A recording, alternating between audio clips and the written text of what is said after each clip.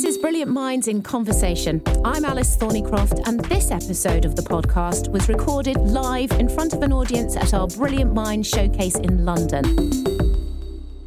My guest today is Nick Greenstock.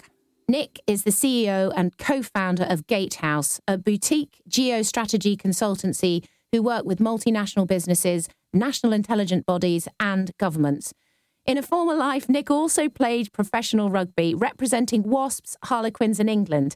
And I started by asking Nick to explain what geopolitics is and how he got into the field. Geopolitics is a crazy one, and when we considered it back in early 2000s and we started talking to people about geopolitics, they kind of said, geo what now? And the world has changed, and geopolitics is a thing that you are cognizant of. In essence, it's facets at a national level that are deployable to generate leverage. So how do you influence transnationally? You use your army, you use your soft power, you use your economic power to generate results that wouldn't otherwise be achievable. And this is a constant swirl of these interactions that are in play at any given moment. I was dragged into it almost at birth. I am the son of a diplomat. And my father ended up as the British ambassador to the United Nations. And during rugby career, playing alongside Harvey, during the summers I would head out there to work for a corporate finance business and head into the ambassador's residence for lunch, in part because I'm greedy, but in the most part because of the people in the room. And you'd sit down, and to one side of you was George Soros, the other side was Happy Rockefeller. Sergei Lavrov, the now Russian foreign minister, was the ambassador in New York at that time, and you'd have discussions in that moment. And what you began to understand was the interest that business, politics, non-governmental, these pieces aligned into trying to understand where the direction in world governance was going to go and how that was going to create leverage or influence on outcomes going forwards. So I was kind of dragged into those conversations early, and I became frustrated at business at it being really bad at it. Mm-hmm. Okay, so we've got lots of leaders in the room. So what should they be asking themselves when it comes to geopolitics? In terms of the businesses they run, how do you start that conversation? What should people be doing? So I think the opening side of this is there's too much for you to track. So you're going to have to make solid choices about refining what you look at. If you went back 25 years, 30 years ago, access to data was your problem. That is no longer your problem. In fact, you have the inverse problem. You all have an aligned ADHD. What am I actually going to look at, and why will looking at it create some degree of opportunity or value for my organization or for me individually? So you're trying to get stuff off the desk and not bringing stuff onto it. You need to be really disciplined about, therefore, what you're looking at, why you're looking at it, and defining in the end not what's interesting, but what's valuable. Where's the so what in what you're looking at? The final aspect here is the news cycle is so rapid, and the change in the way in which the media model works is that all they want is your attention. So you're going to be bombarded with sensation after sensation. They want your eyeballs. That's how the business model works. You're going to have to be much clearer at saying, I will define the filter, I will define what it is that I want to look at, and I will define why I need to look at it. If you're not really clear about it, someone else will make that choice for you. Social media is excellent at it, as your kids will tell you.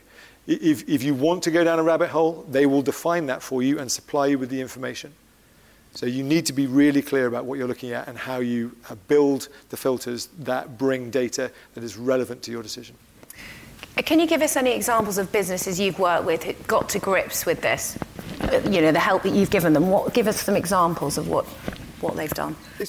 Probably bringing a real-life example, you all have been through this time last year, we were in the throes of kind of will he, won't he, Putin invasion of Ukraine. And the reality in that moment is trying to work out the delta between action and inaction. So for one of our clients, a UK-based drinks business, they have a well-functioning operation in Russia, and they had around £250 million of liquidity in that business that was there to function and support day-to-day operations. The reality is if they had left that capital in place beyond the 24th of February, they wouldn't be able to access it. The sanctions regime operated very quickly, and in fact they gave away that business for $1. in September. We exited that capital on the 7th of February last year through a dividend back to the UK parent company, because the delta between taking that action, in the end it was about $60,000 in legal fees and banking transfer fees versus access to £250 million worth of capital. The delta there is incredible. And so there are easy ways in which you can deploy your understanding of a given issue. We brought Obama's head of sanctions in to talk to this company about what the US would do in sanctions application on the moment Russian troops put one foot into occupied Ukraine. And so that sort of insight is feasible and deployable for decision making. So this isn't about trying to be spending worldly time looking at the broad concepts of geoeconomics versus geopolitics. It's interesting, it's macro, but it doesn't necessarily help you in decisions. It's trying to work out what is changing in the global environment that's going to generate deltas for outcomes for your organization. And there's lots of them out there. If there's questions, please do pop your hands up. Talk to me a little bit about the consequences of growing hostility between China and the US. What impact could that have? It's huge. It's obviously highly relevant for globalized businesses. So when we're talking with clients who have businesses in both China and the US, there's huge complications in the way in which they manage stakeholder relationships at the front end. But you need to look at the way in which US politics has evolved during the course of the last 4.5 years, and this isn't all Trump-driven.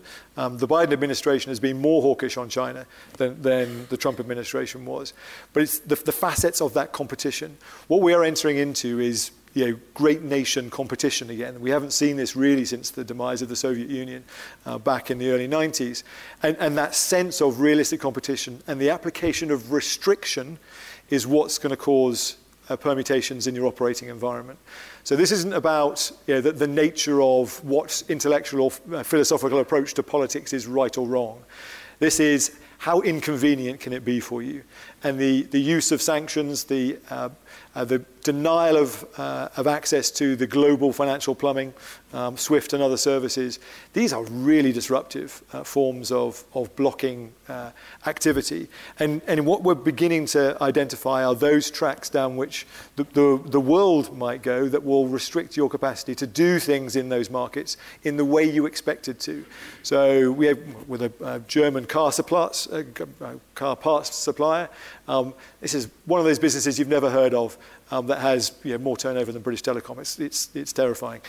And we talked to them about the capacity to move their geolocation components. So that fin you have on the back of your car that tells your car roughly where it is. If it has a Chinese component in it, then governments are going to start asking you how that data is handled. We found within that data, and by the way, things like Chinese telephones on your desk, are sending data packets back to China. We're not quite sure what's always in those data packets, but that information sharing is something that Western governments are looking to restrict. So they were asked to remove Chinese components from that particular part of the car manufacture. The cost of doing that was incredible. So the clusters built around specific component manufacturing are highly effective and efficient. We have run our global economy during the course of the last 25 years particularly on the basis of cost efficiency. And so as you begin to unravel the implications for taking a country out of your supply chain, the cost implications are incredible. It actually in the end cost about 60% more to develop that component to the similar standard running it through non-China destinations. And it made it uncompetitive. This is a product you could not use given the cost implications at the OEM, the car builder endpoint. And so we're seeing this call on resilience over efficiency beginning to build itself out in the questions asked of companies. For those with even kind of tangentially sensitive materials, you've seen semiconductors as part of this conversation, but tangentially securitized materials, governments are going to come and talk to you and say, how dependent is your business on China? And if we asked you to restrict certain actions or supply, how quickly could you make that happen? And so geopolitics is inserting itself into common business practice, where before it was just, what is the cheapest way for me to make this happen? In ways that conform to a value set for your organization. Now it is, and is that going to be allowed by the government in the host country? Question. I think there's a question here, and there is a couple of questions over there. So we'll take that one first, and then we'll come back over there. Thank you. How relevant is cryptocurrency to geopolitics? Highly. In the most part, so crypto you have to unravel. Crypto is a very unhelpful wrapper because it is a kind of simile for a lot of different parts of this. So crypto in its purest form can be decentralized finance, it can be a crypto asset, an investment asset, it can be decentralized currency, it can be a central bank decentralized currency. And so depending on what it is you're thinking about crypto and its application will effectively direct my answer. The reality of the technologies that sit behind crypto is that they are highly capable at removing governments and necessarily nefarious governments from the interactions of fiat currencies. So, blockchain is a really helpful formulation and technology that you will see deployed across multiple businesses as well as international and multilateral systems. But if you're looking at FTX or you're looking at Bitcoin, that in the end is operating less as a medium for international financial transfer and more as an asset. So you're looking at the Bitcoin price. You're not looking at, am I able to bypass dollarization during the course of geopolitics? What we are seeing, though, is that the yuan, the efforts by China to drive out an electronic decentralized currency is actually a way for them to bypass SWIFT. So the fascinating part here is the way in which you're going to see differentiated ways for financial flow, where sanctions won't be deployable and they will be deployable. So crypto is a big amorphous piece, but facets within that conversation really need to be watched. They will change the technological base for many of your businesses. I was thinking primarily about the dollar being the global currency and Russia selling oil for their own currency is changing that, the Chinese, and whether it affects the currency. For sure. So de-dollarization is one of the central themes for post-Russia-Ukraine and some of the difficulties envisioned in a China-Taiwan scenario. But if you look at de-dollarization strategies, who's been running them? The central banks? Yes, Beijing has. Yes, Moscow has. But so has Brussels. So has Berlin. So has Paris. You're trying to get your head around. Actually, this is a classic geopolitical facet. The reliance in global finance on the dollar creates leverage for the US, and it has deployed sanctions and access as the basis of generating an outcome that is more positive for the US over the course of time. They will happily do that in Europe if they think there is something to be gained. So de-dollarization strategies, redenomination of contracts. You just saw the UAE and Saudi Arabia sell oil contracts in renminbi. First time that's really been done. So that restructuring into a balkanized financial system is something that's in play as well. Gentleman back there with the glasses. Yeah, hand up. Thanks very much. It's actually on a similar theme, so I'll drop the end part of what my question was going to be because you answered most of that there. But I'm really interested to see what your points of view are on what the fourth industrial revolution, applied artificial intelligence, will do to geopolitics. Well, one, thanks, and two, I should have made clear at the very beginning that I am one human being. I'm about an inch deep on everything, and we catalyse a network of about 3,500 people who are far more expert than me to deploy on these issues. So I am only paraphrasing that which I've been told by our AI specialists. The first is that the rules base is shockingly underdeveloped. So the application of AI is not being marshaled in a way that is sensible to the political, social, or business environments. So it's kind of work it out, try it, see how we go. So I suspect you've all been having fun with ChatGPT and seeing whether it can, frankly, do your jobs. I'm quite concerned it can do good chunks of mine. The reality, though, is how that technology is going to be deployed. The space for digital application and real efficiency is incredible. So we're seeing AI being deployed. I was at an energy conference in Florence Monday, Tuesday. It being deployed in decarbonisation strategies and in efficient use of machines. So whether that's drilling machines or down through to energy induction units, they are finding somewhere between 5 and 25% efficiency improvements by running machine learn and AI algorithms through their systems. So the capacity for its deployment in making efficiency gains is ridiculous. In terms of our work on climate, for example, and carbon reduction, AI is going to be fundamental. If you then talk about autonomous weaponry, and our previous speaker will have a sense of what it would be to fly a human-powered jet versus a non-human contained jet, and what is possible in terms of maneuvering. The AI application there is both scary and not controlled enough. The Australian government is in the process of deploying autonomous weaponry in civilian zones. This is scary, really scary. And so where you begin to remove humans and therefore humanity from the decision-making process, you are relying on the unbiased sense of the data and programming that sits behind these systems. So we need to get ourselves into a place where the rules and controls established multilaterally for global application are much clearer, because your Bond villain is rubbing their hand because that application without control is something that's feasible at the moment. I'm just wondering if you meet many rugby players in your career.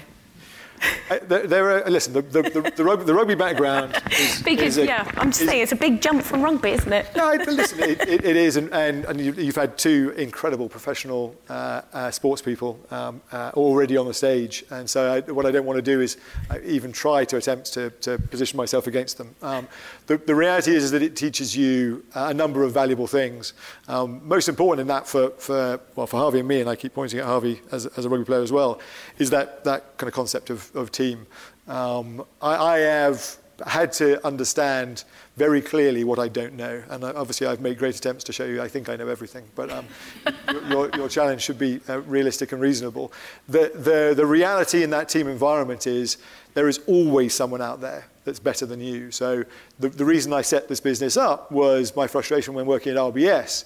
We were doing a deal in China, and the deal head said to me, right, Nick, go and spend kind of 2-3 weeks. And can you tell me how it is we should position this deal? Where do you start? So you kind of reach out, you kind of get some white paper, you kind of bring that in, and you're like, well, I've never been to China. I don't know whether the materials I've got are good or not. I can't be the judge of that. And how do I work out what parts of what I'm reading are going to be actually useful for us in the way in which this deal is structured? And so, as children I want to do, I went whinging to my father, this former diplomat, this grandee, and I said, who do you know who's been to China? And he said, oh, God, I'm seeing the former central bank governor next week. I know the former head of the Shanghai CCP, and their trade envoys coming through town. I was like, oh, my good Lord. Can I just speak to them? Hang out? And when you spend time talking to people that genuinely know what's going on, and you can ask the second question, which is, well, it's all very interesting, but I'm trying to do this. Why is any of that going to be relevant to the result for me? And for them to say, well, if you do this and you do this with this person, you're going to get this result. You're like, okay, that kind of makes sense.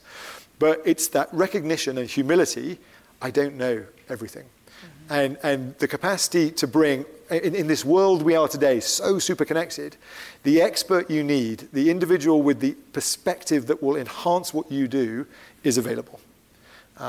You just need to find them and be humble in deploying them on the critical questions your business is asking. And actually what you begin to get then is not just challenge that slows things down, it's a real insight that actually creates value to the outcome you're looking for. And so trying to deploy that network is fascinating. And rugby is great because, what Harvey's good at, in part, is not what I'm good at. I see AD here as well. You never trust a fly half. Guy Gregory's here as well. They will always, in some way, try to break you or have you killed, and not allow themselves to be killed. So you learn quite quickly how to work out the characters. But the reality is that there are fantastic people around, and the composite of your internal teams. Yeah, I was just going to say that. Could you find some of this expertise within your own business already? For sure. If it's a global company, yeah. Listen, we are stunned every day in how little businesses ask their existing teams for their insights. We have a client who was trying to set out their strategy for India, and we said, have you spoken to your India team? Not yet. Do you not think that would be a good place to be? Do you not think they're going to set the agenda for you in a way that's highly relevant and correlated to the outcomes you're after? And so look at the resources and capabilities within your businesses and find how useful they are in either setting the base structures or really informing the strategies that you have. And if there's things that are missing, fill the holes. But don't be afraid of challenge. Don't be afraid of looking outside of those issues. Each of you will have a meta question that is crucial for the function of your business. For this German car part supplier, the capacity for Europe to remain competitive in the global system is the number one question for them. But there are huge numbers of things that will inform that. Energy security, access to data, R&D budgets, the linkages into their OEM final customers. There's a huge swirl that sits around that. They can answer some of those, and some of them are more difficult to get to grips with. But it's having that concept of what is it that's changing around me, and how will it actually influence the outcome for my organization. Sometimes you get caught in that internal focus. You're over-obsessed with the small decisions you're making internally, and you lose sight of some of the bigger picture. So it's trying to bring out some of those kind of layers that will allow you to understand the way in which both the market and the space in which you're trying to succeed will change, and whether you are going to be fit for purpose in that space going forwards. Those two bits should sit hand in hand. Recorded live in front of an audience at our Brilliant Minds showcase in London, that was Nick Greenstock. If you enjoyed that episode, remember to subscribe to Brilliant Minds in Conversation on your favourite podcast app. To find out more about our guest today, head to harveythornycroft.co.uk and click Brilliant Minds.